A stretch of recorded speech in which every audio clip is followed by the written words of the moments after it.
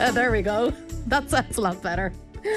Good morning to you and welcome along. It is the gardening programme here on Midwest Radio this morning. How are you today? I'm very, very good and delighted to hear that weather forecast. That's absolutely fantastic. What we've been waiting for, and I think the 1st of June is the kind of official period of June, isn't it? The Met Éireann always tell us that. Anyway, it's the start of summer, I should say. And it's great to get the dry weather now. The heat is going to be fantastic. And, you know, dare I say it, the drop of rain that we did get, there's plenty of moisture in the soil. So we're going to get fantastic growth now over the next couple of days. So it's really something to look forward to. Last night we actually put up the 80 hanging baskets in Turlough community with the Tidy Towns group. Brilliant. My dad at 87, Sean Horkin, was the first man up the ladder to hang the first basket, and so I suppose we can say officially it's hanging basket time, and people can safely put their hanging baskets and window boxes and all their tender plants now out of doors. So the baskets, the 80 baskets, are beginning to flower, so they're going to be lovely in about 2 or 3 weeks' time. Certainly by the middle of June they'll be absolutely gorgeous. So this is the time, Deirdre, really now, and that you can see the nighttime temperatures are 7 to 10 degrees, so no risk of frost. So if people want to get their bedding plants out now, I'm sure many have them out already, or their hanging baskets or window box or containers. Now is the time to plant them out. Things like the non-stop begonias and dahlias and geraniums. And you've still got plenty of time to plant up hanging baskets and window boxes. So if you haven't got round to it yet, remember that you can still plant those for another couple of weeks, because they stay in flower from the middle of June right through till the middle of October, often into November. We're often chatting about begonias and geraniums still in flower at the end of November. So there's plenty of time to plant, but certainly get out there and start planting. I have noticed in my own garden that the slugs and snails are absolutely relishing this damp weather that we've had, and the growth that we have had over the last week. They're certainly relishing that. So do keep an eye out on our friends the slugs and snails, and particularly at night time they can be quite damaging, particularly on small plants and vegetable plants. So I actually brought you in a begonia plant. I went into the garden centre this morning. I have to say that there's fabulous colour there at the moment. Yeah. It's such it's like me in a sweet shop. Every place you turn, there's another something catching your eye.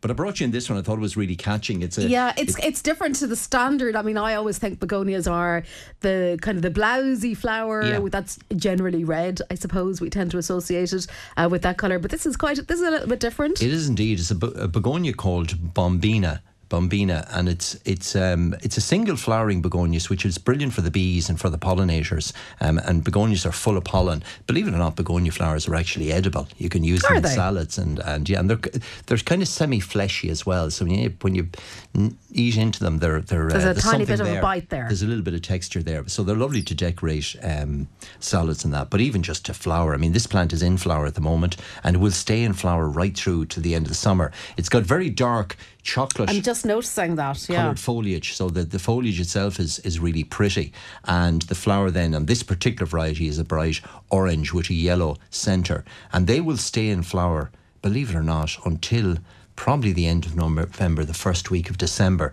It's going to treble its size. So at the moment it's probably 8 or 9 inches tall. It's about 12 inches in diameter, but it's actually going to grow about a foot or 15 inches, and it's going to spread nearly to a metre in diameter. Wow, it's a stunner. So one of those will actually fill a big old terracotta pot, or if you had an old black skillet pot, or anything like that. You can plant them in the soil as well, and they do really well. So it's one called Bombina, and it's a really nice variety, and it caught my eye this morning. I'm going to plant that in my own pot when I go home. It's gorgeous, yeah. But look, the point is, this is the time of year for planting your bedding plants, for planting your colour. Don't feel that it's too late. Just because you see hanging baskets popping up everywhere, you've still got plenty of time to plant them. A little tip is, when you pick the plants in your local garden centre, albeit that they may be in flower, things like trailing bacopa or trailing petunias, my advice is always to give them a light trimming back before you put them into the basket, and that doubles the amount of flowers that you'll get from the plants. And for people that have containers and hanging baskets, obviously if we do get into a spell of really dry weather, regular watering is the key thing. Yeah, how regularly, if that does happen? Well, the rain at the moment has certainly helped. So if your containers are out where the rain is getting at them, then that's perfectly fine. But often containers are up against a wall, sheltered from the rain, kind of in that rain shadow. And just so keep an eye on plants, because you can get caught out very, very quickly with plants, particularly if they're against the wall. So check them, give them a good soaking if they need it. Yeah. But certainly as plants come into flower, the watering increases. So generally speaking, at this time of year, about once a week is the typical watering pattern if you don't get heavy rain. But as we go into mid-June and into the summer, that reduces down to every second day. Type of thing, and if you've got really big blousy baskets, it could be daily watering if you get really dry weather. So do keep an eye out on plants, because watering is the key thing during the summer. It's the reason that many baskets fail. Because just of the regular watering. And I'm very impressed actually with the guys in the Turlock Tidy Towns, for tidy towns around the country. Have a look at their hanging baskets, because they actually come with an internal reservoir, so they hold about 5 or 6 litres of water. So I think the guys water them in the middle of the summer, maybe twice a week at most, because they're holding a reservoir water, and they're quite big baskets. You'll see them on the lampposts as you drive through Turlock Village. Very good. Speaking of bloom and colour and everything blooming. As you know, the bloom is normally with us over the June bank holiday weekend, but because of COVID, obviously the physical 5 days of bloom can't happen this year in the Phoenix Park. But the guys in Bord Bia have put together a fantastic lineup of starting Sunday week. So the June 6th. So they're doing virtual bloom, isn't that it? Doing a virtual bloom, yeah, absolutely. And listeners can register for that now. So you can be sitting at home and listening to a number of gardening experts, cooking experts, food experts, well-being experts. Including one Pádraig Horgan. Well, I'm kicking it off. I was delighted to be asked to kick the event off. So it's starting Sunday, June 6th, at 12 p.m. So that's tomorrow week. And our listeners can log on now onto the Bloom website and simply just register your details, register your email, and you'll be reminded then of the event. And then you can on the internet, you can join the session. They've also come up with they've asked 7 of the award-winning landscape designers to design 7 gardens for the Bloom Festival this year. Again, they're virtual gardens, but they have themes that would resonate with our listeners. So shaded gardens, seaside gardens in particular, gardens for exposed areas, gardens for entertaining. So if you're thinking of doing up your garden for maybe an entertaining, family-friendly gardens, a garden for pollinators. So the 7 individual gardens, beautifully laid out. They're available on their website, on the Bord Bia website in the Bloom section under the gardening section. And so for listeners that are thinking, okay, I have a shaded area, what plants would suit? The whole list of plants are there as well to go with the garden design. Oh, brilliant. So if you're thinking of maybe changing a bed in your garden, or you've got a new garden to design, and even though the gardens, there's specific measurements on them, you can relate that to your own gardens. If your own garden is twice the size or 3 times the size, you just adapted to that. So that's something to check out on the Bord Bia website under the gardening section, and well worth the look, and definitely register on boardbiabloom.com for Sunday week's talk. So we've Rory O'Connell, we've Catherine Fulvio are going to be there. I'm going to be joined by 2 of the award-winning garden landscapers as well. So we'll do a whole hour at 12 o'clock. So really looking forward to it. That sounds so interesting. I think lots of us will be tuning in to that, Pádraig. Now, as I said, Pádraig, no shortage of questions this morning. A luther of questions. Oh, that's such a great word. Isn't it? A luther of questions. A luther of questions in this morning. So, right, let's turn our attention to it. We're going to start with, I think, are these tomato plants? Tomatoes, yeah. Yeah. So, a couple of photographs in lots of shoots growing at the base of some of my tomato plants and lots of leaves growing at the top now. Should I remove them or leave them? Another plant, the leaves are yellow-brown. I only water them once a week now, but watering every day until advice given last week to a listener. Oh yeah, we talked about that last week. So watering once a week. So look at looking at the photographs here. The plants are roughly, I would imagine, about 2 feet tall at the moment. They're obviously inside in a raised bed, planted in the soil. They're actually doing really well. There is one there that's looking a bit donny, and overwatering would definitely cause that. So just leave that one and let it come on once a week. And particularly when tomatoes are in the ground, once a week is more than sufficient. If they're in pots, they'll require a little bit kind of more regular watering, but definitely once a week, once every 10 days. Now, obviously the weather's going to warm up, so just keep an eye on that.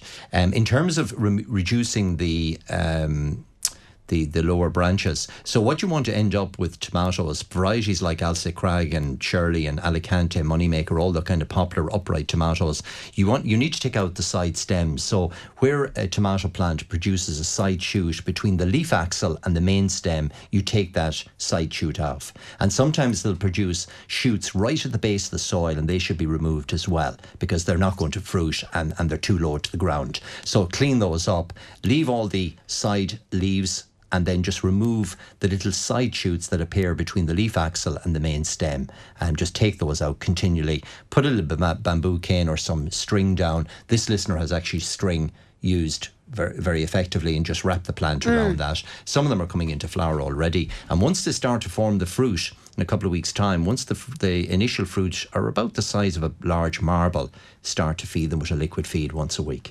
Okay. But overall, they're doing great, and the listeners space them at a good spacing as well.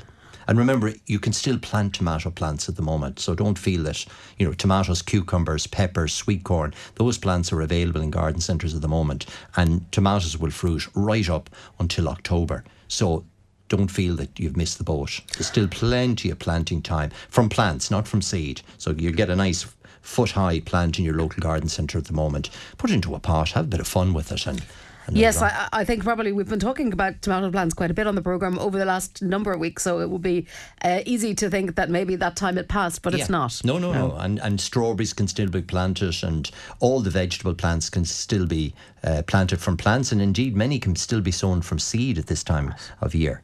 Okay, brilliant. Now we're going to move on to a problem with a newly sown lawn here, Pádraig, and again some photographs into us. Very well photographed, listener. So new lawn, please help. These weeds have come in the soil. We bought them in to top up.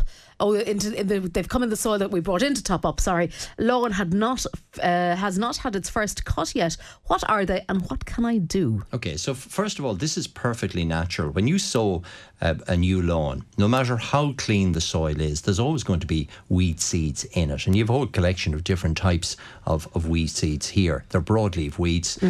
What you will find, and naturally, as the seed is germinating, the weeds are germinating as well. When the lawnmower gets at these, when you give it its first cut, many of those broadleaf weeds won't tolerate the regular mowing.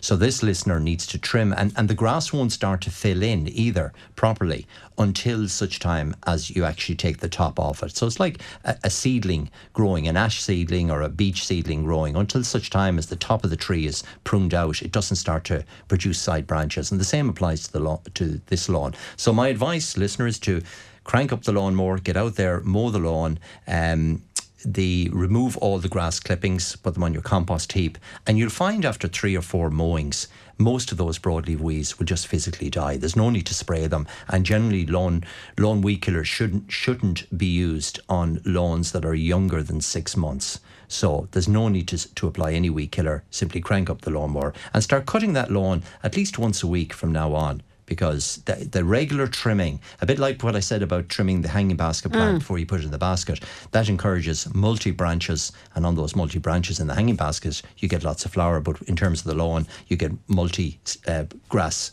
stems and a thicker and fuller lawn, and a lawn that's better able to compete with weeds. Having said all of that, that lawn is in terrific condition. Okay, so it's not a problem. It's not a problem. It's totally natural.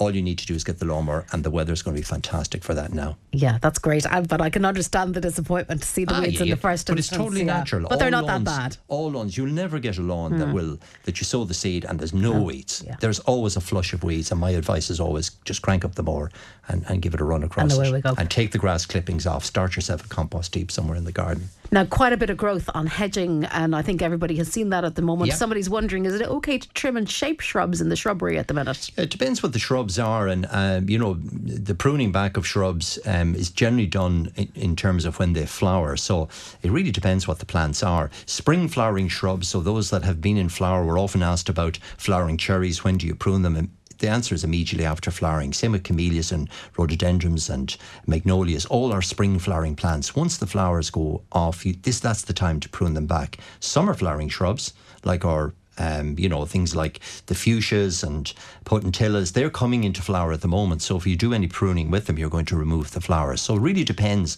on the type of plants. If they're just general evergreen plants like holly or pittosporum, certainly you can go out and give them a light trimming back.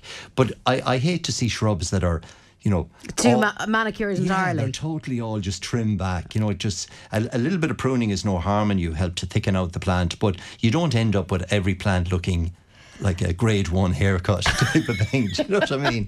So, a little bit of judicial pruning is no harm. If the listener wanted to send us in maybe some pictures for next week's programme, particular plants that they want my advice on, we can recommend the type of pruning to be done. So light trimming back is no harm. Pruning in general is associated when plants flower, so you prune them immediately after flowering. So fuchsias are pruned in the winter time or early spring. Brilliant. Okay, we have photographs of a couple of laurels here. Yeah. One or two not looking all that hectic, Pádraig. And the listener is wondering, what will I do with this laurel? It's turning brown. Is it diseased, or might the problem be that it's in a wet area? Absolutely. And you can see with the picture that there's a large bank at the back of the site. So the rain and the moisture is falling from that bank and collecting along where the hedge is. One of the plants is completely brown and dead. The ones either side are quite yellow. And remember that we've had an exceptionally wet winter this year, so the water table was quite high over the winter, and the roots of plants rot. And we had that question last week with the Elaeagnus hedge as well, where the water level is causing this yellowing. So really, and laurels won't tolerate very wet conditions, particularly during the winter period. The roots begin to rot, you get this yellowing and browning of the foliage. So the listener is going to have to address a drainage problem there. My advice really would be maybe leave them for this summer. In the autumn, lift the plants out of the ground, raise the level of the soil. So it would be quite easy to bring in some topsoil and create a kind of a mound of soil, about a foot high, and that will certainly help with the drainage, or try to improve the drainage in some way, because those plants are just going to continue to suffer like this. Okay, and so it's totally a wetness problem, no disease here whatsoever.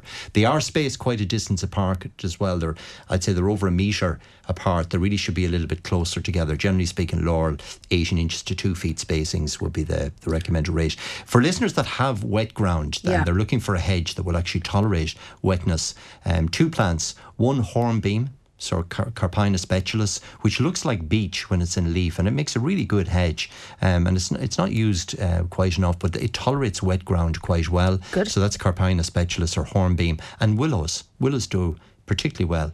And there's loads of different varieties of willows, and they all tolerate pruning and trimming, and you can make a fabulous hedge from willow. Okay, oh, absolutely. They're probably not ones we think of in terms of hedging. No, but they're cheap to buy in the autumn. They're quite. You can buy them as kind of Beirut plants in the autumn. So if you had if you had a big area, it would be fairly cost effective. And willow helps to dry the soil as well. Okay, so lots of benefits there. Yeah. Excellent. Yeah. We're going to just stay with laurels for a very quick second, Pádraig. This is a slightly different question in from Martin. He's got common laurels growing on alkaline soil, and as a result applies sulphate of iron to them. Due to just a medical issue, can't really bend down any longer. And I'd say lots of people, Martin, probably can identify with that. As we get older, can I dissolve the sulphate in water and apply to the base that way? And if so, warm or cold water to dissolve the sulphate? Good question. Yeah, great question, Martin. So first of all, the answer is yes, you can. So alkaline soil tends to be a high pH. There's a lot of lime in the soil, so a pH of maybe 7 or 7.5 or 8. And sometimes when laurels like a slightly acid soil, they tend to be greener and that little bit healthier. Where they're on high alkaline soil or high limey soil, they can appear a yellow, and you get that kind of chlorosis in the leaf. Now, magnesium would also be beneficial here as well. But having said that, Martin is dead right. Sulphate of iron is acidic by nature. Because of the sulphate in it, and it's often given to rhododendrons and azaleas. You can mix it in hot water and let it cool, and then apply it to the base of the plant. So it's a granulated powder. It dissolves in water quite easily, tepid water or warm water. It doesn't have to be boiling water. And just apply that to the base of the plant through your watering can, Martin. And that can be done now, and you could kind of do it maybe once a month between now and the end of August. Okay, give them a little bit of a top up. Give them a bit of a tonic. It's like iron in the human body. It gives that nice greening effect. It builds a bit of strength into the plants as well. But what Martin is trying to do here is bring down the pH level, the acidity level. Okay, now question in from Ellen, and I think this question may have come in last week, Pádraig. So, so this is a mature Elaeagnus ebengii, got partially uprooted in the wind, gave it a good pruning, top heavy but exposed and roots back in the soil. I'm wondering, will it survive? So, Ellen, we did look at that fairly in quite a bit of detail on last week's programme. So what I'm going to do is direct you to the website and our podcast from last week. And I think, if memory serves, we covered it in the last 15 minutes. We so did. that should hopefully get your question answered for you there. Come back to us if you need a link to that. But it's on the Midwest Radio website. You'll find it fairly handy there. Now, Pádraig, summer bedding annuals. Would you have any recommendations for a bed and something preferably the slugs won't eat? Well, unfortunately, the slugs relish all of our bedding plants, our begonias and geraniums, and I mean, you know, that even eat the weeds in the garden. So, like in terms of summer bedding, if you want something that's going to flower right through till the end of the summer, the plants like the begonias are that we talked about already, and they come in single flowering, double flowering forms, whole range of different types. French marigolds are great, but they are relished by the slugs. Plants like the bizilizzies give great colour as well. Look, pop into your local garden centre. Any of the traditional bedding plants tend to do very well and flower over a very long period. In terms of controlling the slugs, use the organic pellets. You can also get the garlic wonder, which I mentioned last week, for the hostas, and that's very effective as well at controlling slugs and snails on bedding plants. Now, we had a hedge in last week, or a bush, if you remember, Pádraig. And we had asked for some close-up photographs of it. I think we weren't sure. I think was it a honeysuckle or something like that? Yeah, no. This looks like this is spirea. Just go in there close to it. Yeah. So that's spirea with the white flower. And they did mention actually a white flower last week. They did. So this is so doing poorly in one part and a little better in others. Yeah. So this is a spirea, and it actually will tolerate a good pruning back. So there is a lot of green growth, but a lot of browning as well. So my advice really is to prune out as much of the brown wood as you can. You can do that at this time of year. Give it a good feed. The green portion of the plant will kick back into growth again. That plant has been damaged in some way, either physical damage to the bark or in some way that the actual root structure has been damaged. But there's lots of green growth on it, so I'd be very hopeful. I'd prune out as much of the old dead wood as possible, give it a good feed of Osmo Pro 6, and it'll be back up flowering again. Yeah, okay. So that's great. Yeah, so that's spirea. It looks like arguta, spirea arguta. There's a couple of different white flowering forms, and easy plant to grow. Okay, great. So there's been some physical damage there. It doesn't suffer pests or diseases, so there's some physical damage to the actual stem or roots. Okay. So prune it back now, feed it again maybe in a month's time, and I think it'll come back 100% for you. So, Kitty, very hopeful. Hopefully that should be of help to you. Now, can we ask Pádraig if Hydrangea paniculata Diamond Rouge would grow close to the seaside? My garden is very exposed to sea winds, although I grow the mop heads all right. Love Brilliant. The show, says Mary in Belmullet. Well, Mary, the good news is, yes, the Hydrangea paniculata is a particular form of hydrangea. Is that the cone-shaped one? It's a cone-shaped one. So the flowers are huge, and it depends on the various different variety. Diamond Rouge is a red flowering form. They come in white. There's one called Phantom. There's a little dwarf one called Bobo, which does really well. Vanilla Freeze, which it starts white and it changes to a rich pink, a raspberry colour in autumn. But all the Paniculata family they flower on current growths, which means that you treat them like a rose bush.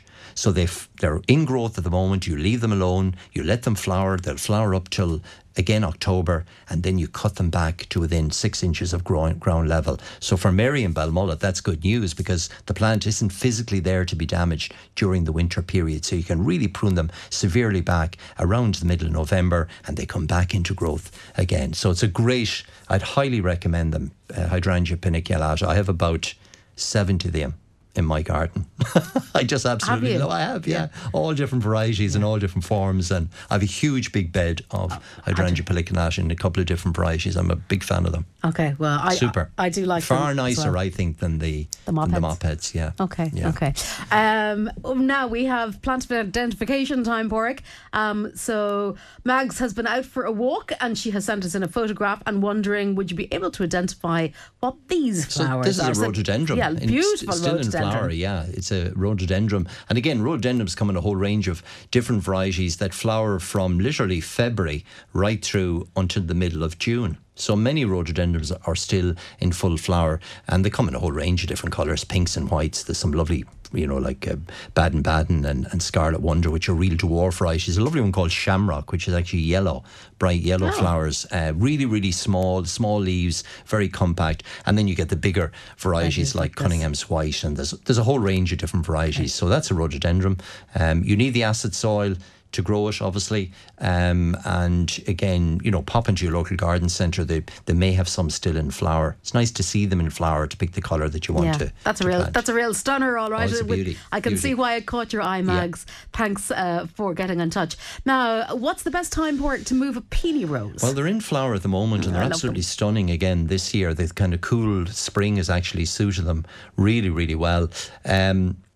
The time to move them is in the autumn, any time really from November right through until springtime. They can be moved. They don't like being moved. It takes them a couple of seasons to kind of come back again. But if you are moving it, it gives you the opportunity to split the plant up, to divide it into a couple of pieces, and to transplant it somewhere else. So leave it. And most herbaceous plants, they're actively growing at the moment, like rudbeckias, hostas, peony roses. So don't disturb them at the moment. Leave them until the winter period, and at that time you can safely take them anytime really from the middle of November right through until March. But remember, with the peony roses, it may not flower for 2 or 3 years until it resettles back in again. Okay, lovely. And somebody wondering about the best tree to plant in a coastal garden that doesn't have intrusive roots. It would get morning and afternoon sun, and it would be about 20 foot from the house. Okay, yeah, well, you can go if you want something with the thing with coastal areas. You've got two things. It's obviously the wind and the salt, and generally a tree that is planted in the middle of Ballyhonus here that might grow 30 feet will only grow 15 or 18 feet in the best seaside gardens, because the wind will have a natural pruning effect. So generally speaking, small to medium trees tend to be quite small or medium in coastal areas, because you've got that natural pruning effect that the weather gives you. Trees that do well, that will tolerate soil, one is called whitebeam, Sorbus aureolutescens, which has got silver foliage. They're beautiful at the moment. White flowers, red berries. Anything with a silver leaf tends to tolerate the salt air quite well. So they work really, really well. So Sorbus aureolutescens. Crataegus Paul Scarlet, which is a red flowering whitethorn. It's red, very colourful at the moment. Again, it tolerates the salt air as well. Some of the hardier sycamores as well, the maples, the large leaf maples, will tolerate. So it depends on the level of exposure, but the best tree of all is whitebeam. It just tolerates windy, open, salty conditions really, really well. Okay, great. So, Porrick, lots of identification. I don't know how much attention you're paying to the roundabouts in Castlebar, but this question relates to Mulroy's roundabout. Can you ask Porrick what's the name of the tree in the roundabout at Mulroy's? in Castlebar. Will I be able to get one, and would he recommend it for the front garden, asks Colette. Well, if it's tolerating the wind and the hardship out on the N5 there, it'll certainly tolerate any conditions. Do you know something? From memory, I think it's a Weeping Beech, and I pass it every day heading down to Turlock, but I need to double check it. So I'll double check it later on today, and I'll maybe come back to that question on next Saturday morning. But from memory, I think it's a Weeping Beech with flower carpet roses planted around the base of it. Oh no, we'll have to check to see how accurate you are. I need to double check. Yeah. How well your ability to recognise things. Of course you are. Of course you are. Should I give my dahlias and pelargoniums the Chelsea chop? They've been indoors up to now, and they're a bit on the leggy side. Yeah, if they're a bit leggy, there's no harm to pinch them back. So take maybe 6 inches out of all the stems with a secateurs or a sharp scissors. Just prune them back. They'll actually double or treble their size from doing that. So yeah, any kind of leggy plants, certainly pinch them back before planting them out, and do watch for the slugs with the dahlias in particular. Okay, we have somebody in the Galway area a little desperate regarding a red robin. I think it's 3 foot for the last 3 years. And there's many things on it. Leaves are gone though now. It's near a lake inside a wall. Mary's wondering, should she give up on it, or will it come back to life? Well, it sounds like exposure, and Photinia red robin needs a reasonably sheltered site. It's not a plant I would plant in an exposed area, because it does get very damaged and stunted, and the leaves get scorched on it. So it's producing its beautiful red leaves at the moment, but they're very sensitive to weather, and particularly if it's close to a lake. My advice really is leave it where it is at the moment. Come the autumn, dig it up, transplant it somewhere else, and if you give it the shelter, it'll be perfectly happy. Great in a pot as well. I have a big 6 foot lollipop shaped one, and that the head on it is nearly 4 feet wide. I'm amazed that it's still in a very small pot. So in the size of the plant in proportion to the pot in the one I have in the patio, they do really well in pots and containers. It needs to be moved on onto a bigger pot, but if you give them the bit of shelter, they do really well. Okay. Yeah. Now, somebody gardening programme question. I have a laurel hedge down in Skibbereen, West Cork, at a holiday. Oh, very nice holiday home. Due to lockdown, though, it's been neglected over the last 12 months. What would you recommend? Obviously, people couldn't get there. Yeah. Sounds like I need to go down and maybe do a little bit of pruning on that particular plant. I'm available for a few days. Yeah, absolutely. Particularly with this weather coming. So look at if you need to give it a trim back, the trimming back will help to thicken it up, and laurels do respond to pruning back, and this is a good time of year to prune them. Do check that there's no nesting birds obviously there in the hedge, because the birds are nesting at the moment. So once that's cleared, you're clear to prune it back and give it a bit of a feed, and it'll be perfectly fine. Now we've rhubarb 5 to 6 years growing, but stems are very thin. What would we feed it with? Well, remember that rhubarb needs particularly organic matter. So in the winter time, normally you'd put a good dollop of composted farmer manure or mushroom compost, or your own garden compost if you have it. I mean, literally a foot or 18 inches of a layer right on top of the rhubarb as it dies back. At this time of year, you can give it a granulated feed. So again, something like a tree and shrub fertilizer like the Osmo would be perfectly fine. So rhubarb is hungry, and when you get thin, kind of very thin stems, it's a sign that it's lacking nutrition. So feed it now with the granulated feed, and then in the autumn and winter period in particular, put on that organic matter, and the rhubarb will just grow right up through the manure as it's decomposing in the following spring. That's the way it works. Now, what's the best thing for blight on potatoes outside? Is that an issue at the moment? Well, it's not an issue just yet, but it would be no harm for listeners to keep an eye out for it. I mean, we will get, the weather's promised quite dry. There'll be no blight for the next 4 to 5 days at least. But having said that, you also need a dry day to spray potatoes. So maybe next Tuesday, Wednesday, before the weather breaks, put an application of potato blight control. Bayer do a very good one. You'll get it in most garden centres available at the moment. And do remember that blight can affect tomato plants as well. Tomatoes and potatoes are in the Solanaceae family, so they're related, they're first cousins. And so our friends the tomatoes can get potato blight, believe it or not. So I suppose the leaves are not dissimilar anyway. They're not dissimilar. The flower isn't dissimilar either. And potatoes actually produce seeds or fruit at the top of a potato stalk, very similar to a tomato, but they're poisonous. So don't be tempted to eat them. Yeah, no, so going back to the piece of advice, so put on a blight spray, I'd say next Tuesday, Wednesday, and then just keep an eye on the weather after that. But you get a proprietary blight control spray in your local garden centre. Great. When to plant a cherry blossom tree and what are the best conditions? Well, the soil conditions are absolutely perfect for planting all plants at the moment. So with all the rain we've had during May, there's plenty of moisture there, and with the temperatures, planting a tree, now that's if you can get a tree, because trees are quite scarce at the moment. There's been a big run on plants this year, and I know we're certainly sold out of trees at the moment. So if you can get a cherry tree, it's a great time to plant them. And again, get the garden centre to give it a light trimming before planting, stake it well, and it'll put on, at least a foot, 2 feet of growth this year and flower possibly next spring for you. Okay. Can you recommend some evergreen flowering shrubs for a very exposed, windy porch?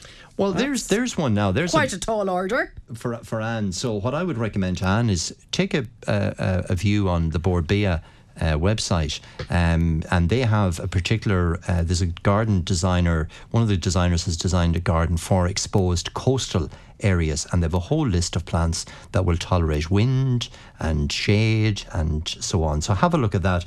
They'll have 30 or 40 plants recommended that will tolerate windy conditions, and you've got the perfect spelling as well. But plants like Pittosporums do really well. They'll tolerate wind and shade. They're evergreen. You can shape them and trim them. Senecio Grayi, which is a silverleaf plant. But there's loads of different plants that will tolerate windy conditions. But jump onto the Bord Bia website and look at one of the 7 gardens. There's definitely one there for exposed coastal areas, and it has a great list of plants that are suitable. And all the plants that are listed on the Bord Bia 7 gardens are Irish plants from Irish growers. So they should be available. They're not some exotic thing that may not grow because you live. Exactly. That was their brief. The brief, Bord Bia gave them a specific brief to design plants that are grown by Irish nursery people and available and should be available in local garden centres, or the garden centre will be able to order them for you. So I think that was a really good tie-in. What can I do with my camellias? They're yellow looking and they didn't flower well this year. Well, now is the time to feed. So all spring flowering plants, like I said, if you need to do any pruning, you prune them now. Camellias are gone out of flower, but the camellias flowered on the wood that they produce this summer. So if you feed them well now during the summer and autumn period, anytime from now on, feeding them every 2 to 3 weeks with an ericaceous feed. Again, you'll get that in your local garden centre in a granulated form that you can simply sprinkle on around the base of the plant, or in a liquid form that you can pour on. But the key thing is to feed camellias and rhododendrons and azaleas and all the spring flowering plants right through the summer period, because on that new growth that they produce, that's where the flowers will be born next spring. Okay.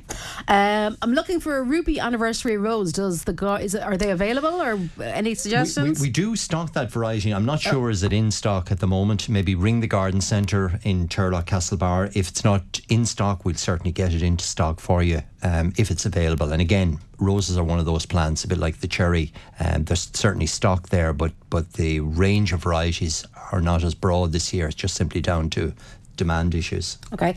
Regarding leaving the door of the greenhouse open, that's something we discussed on the programme again last week, as memory serves. So keep them, particularly now with the heat coming, leave your doors, if possible, and the window vents open 24 hours. Close them certainly if it's a windy night, but apart from that, keep them open. Let the wind in, let the air in. First thing, I was down in the garden centre this morning about 6:30, 7:15. I opened every door and vent, because you need to bring the temperatures down for the plants now as much as possible. Okay, great. Now a couple of boxes ones. So boxes in pots need a trim. When can I do it? You can do it now. Yeah, give them a trim now, and a good idea is to put on the top boxes as well, because that gives them a feed. There's a foliar feed in it, and there's a fungicide which greens them up but helps to prevent against the box blight. The other thing to keep an eye out with boxwood is that they sometimes get aphids at this time of year. So a small white aphid on the new growth, and the plants will be quite sticky to the touch. If that's present, you do need to treat for that, because it'll hold them back and it'll cause yellowing in the foliage. So do keep an eye out on that. But certainly trim them now. And actually, the little bit of trimming will remove those aphids as well if they're present. So rather than spraying, if you just give it a light trimming. And off they go. And believe it or not, those buggers are there since last autumn. They sit on the plant as little eggs, and then they hatch out in the springtime. So if you give them a light trimming now, you're going to remove most of those. The bad stuff as well. Yeah. Now, can I plant roses along a north-facing wall? It's partially sheltered. Well, north-facing roses tend to need a sunny, bright. If you want them to flower well and be relatively disease-free, they're better in a south-facing, west-facing aspect, or a relatively open area. Having said all that, there are varieties that will tolerate some shade. So, for example, James Galway is a lovely climbing rose which will tolerate some degree of shade. So it really depends how dark it is. So get some shade-loving roses if you want to grow roses, but do remember they won't flower as well, and you will have more disease problems because the leaves will be wetter longer. Okay, winter heathers, can we prune them back? Yeah. So here's a great example of the plants that need to be trimmed back now. Now, don't go too severe. Remove basically the old flowering shoot. So wherever the flowers end, that's the point that you cut your heathers back. Trim them back now with a light shears and give them a liquid feed or a little bit of the granulated feed. And on the new growth they make this summer, they'll flower next winter. Super. Should my hydrangea plant be in bloom now? It appears to be withered. What can I do? It's the first year that's happened, or is it too early to start blooming? Yeah, it's too early to start flowering, and you will see them in garden centres in flower at the moment, including our own, and they're varieties that have just been brought in early and fooled into thinking it's July. Roses don't, or hydrangeas don't flower to the end of June anyway, and they are all slightly burnt this year due to the frost. Okay. So give them a feed. Now, we're going to turn our attention here, Borg, to a couple of photographs. These people Rebecca and Jared have moved house and they have large plants at the front gate. They sure do. They're wondering, could you tell them what they are and how can they take care of them? Okay, well, so this plant is a plant called Phormium, or New Zealand flax. It's one of the variegated forms. Great seaside plant, a great plant to tolerate wind and hardship. And at the moment, it looks like they're roughly about 7 or 8 feet tall, probably 7 or 8 feet in diameter. So there's no care really needed. You can tidy up some of the kind of tattered leaves or brown leaves, trim those off. But apart from that, if you're happy with the plant, just leave it alone. If you want to move it, the time to move it is in the autumn, early winter, and Phormiums transplant very, very easily. You can split the plant up into several different plants and move them to another area. And they're one of those plants that they're a New Zealand plant, but they tolerate our windy, open seaside gardens really well, and of course they're evergreen, and they often form that initial barrier to the breeze. So I often recommend planting the green Phormium tenax outside your hedge if you've got some space, and it takes all the wind and salt and filters the air. So it acts like a big buffer, really. Exactly. And such an easy plant to grow and doesn't suffer from pests or diseases. It's just one of those plants that just keeps on growing. Okay. So Phormium it is. You don't have to do anything with it if you don't want to. Just keep it tidy and trim it up. But if you do need to move it, November is the time to transplant it. Now, this listener tells us that their holly tree is very shook looking, and we probably won't disagree with that. Yeah. So recently, a lot of its leaves have fallen off. They've given it a seaweed feed, and only a week ago some Pro 6. Okay, well that's fine if they fed it. No, it is. And I think there's a lot of plants showing this sort of damage due to the water table over the winter. And hollies are a plant that don't like heavy, wet soil. So if that ground got really wet in the winter, it will certainly suffer like this. My advice really, there's lots of green growth coming from the base and the centre of the plant. So any dead wood should be pruned out, and you could do that now straight away. The fact that you've used the seaweed in the Osmo Pro 6, that's perfectly fine. That'll give it a bit of a boost. And by cutting back those stems, you'll stimulate a lot of that healthy growth to grow and regrow back again. So it's kind of a temporary setback due to the very wet conditions we had this winter. Okay. Stock peat-free compost, is that available? Yeah, so we do a peat-free compost, and we also do, Bordemone in particular have produced a compost called Go Greener, which is actually made from recycled household waste. So they take all the brown bins and recycle it into compost. Now they do add some peat to it, but it's and I've actually used, that's the compost I used in the baskets for Turlough Community, and I was very impressed with it because it holds the moisture really, really well. So it's from our friends in Bordemone, great Irish company, and it's called Go Greener. Okay, super. Will lupin seeds planted a few weeks ago flower this year? No. Okay, that's fine. I'll just have to wait till next year. This is my lettuce still in little trays. Do I need to repot them? I cannot plant them in the garden as I've cats that uproot all freshly sown plants. Oh, yeah. Can I sow them without dividing them?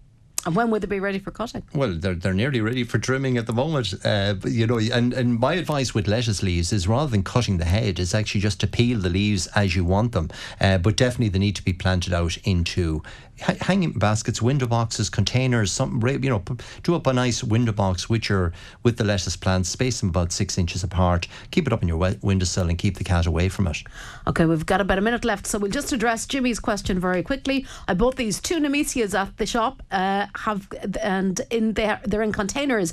Will they survive the winter in a tunnel, and how much frost will they withstand, asks Jimmy. Yeah, so these are 2 Nemesias, so the beautiful, 2 lovely plants and really doing well. And Jimmy should put those outside now for the summer, let them flower, cut them back then around late September, October, and keep them quite dry. You need to put them back into the greenhouse, Jimmy. They'll tolerate kind of down to about 2 degrees, so you need to keep them in the greenhouse and also keep them quite dry. The other thing I would do with those plants is to take some cuttings. So during the summer, maybe in August, take a couple of stem cuttings from the plant and root those as well. So they are a perennial, which means they come back year after year, but they're a tender perennial. If you leave them out over the winter, they're going to die. They need the protection of the greenhouse. A bit like a geranium. Treat them like a geranium, but do take some cuttings from them as well. And remember, they're going to keep flowering right through the summer. He's done a great job, actually, putting them into the big pots, and they'll be lovely. Brilliant. Okay, we're going to have to leave it there, I'm afraid. Okay, so we'll remind people next week about the Bloom Talk, which is on Sunday week. But do register for it now. Pop onto the Bord Bia website, and there's a great lineup. And also remember the 7 gardens there that you can view. Okay, so people will be inspired, and no doubt we'll get questions on that on the programme next week. Pádraig, thank you very much for all of that. Stand by, Michael Neary coming your way next here on Midwest Radio, the very best in country, right through until 1 o'clock for me. For the moment, good morning to you. Have a great weekend.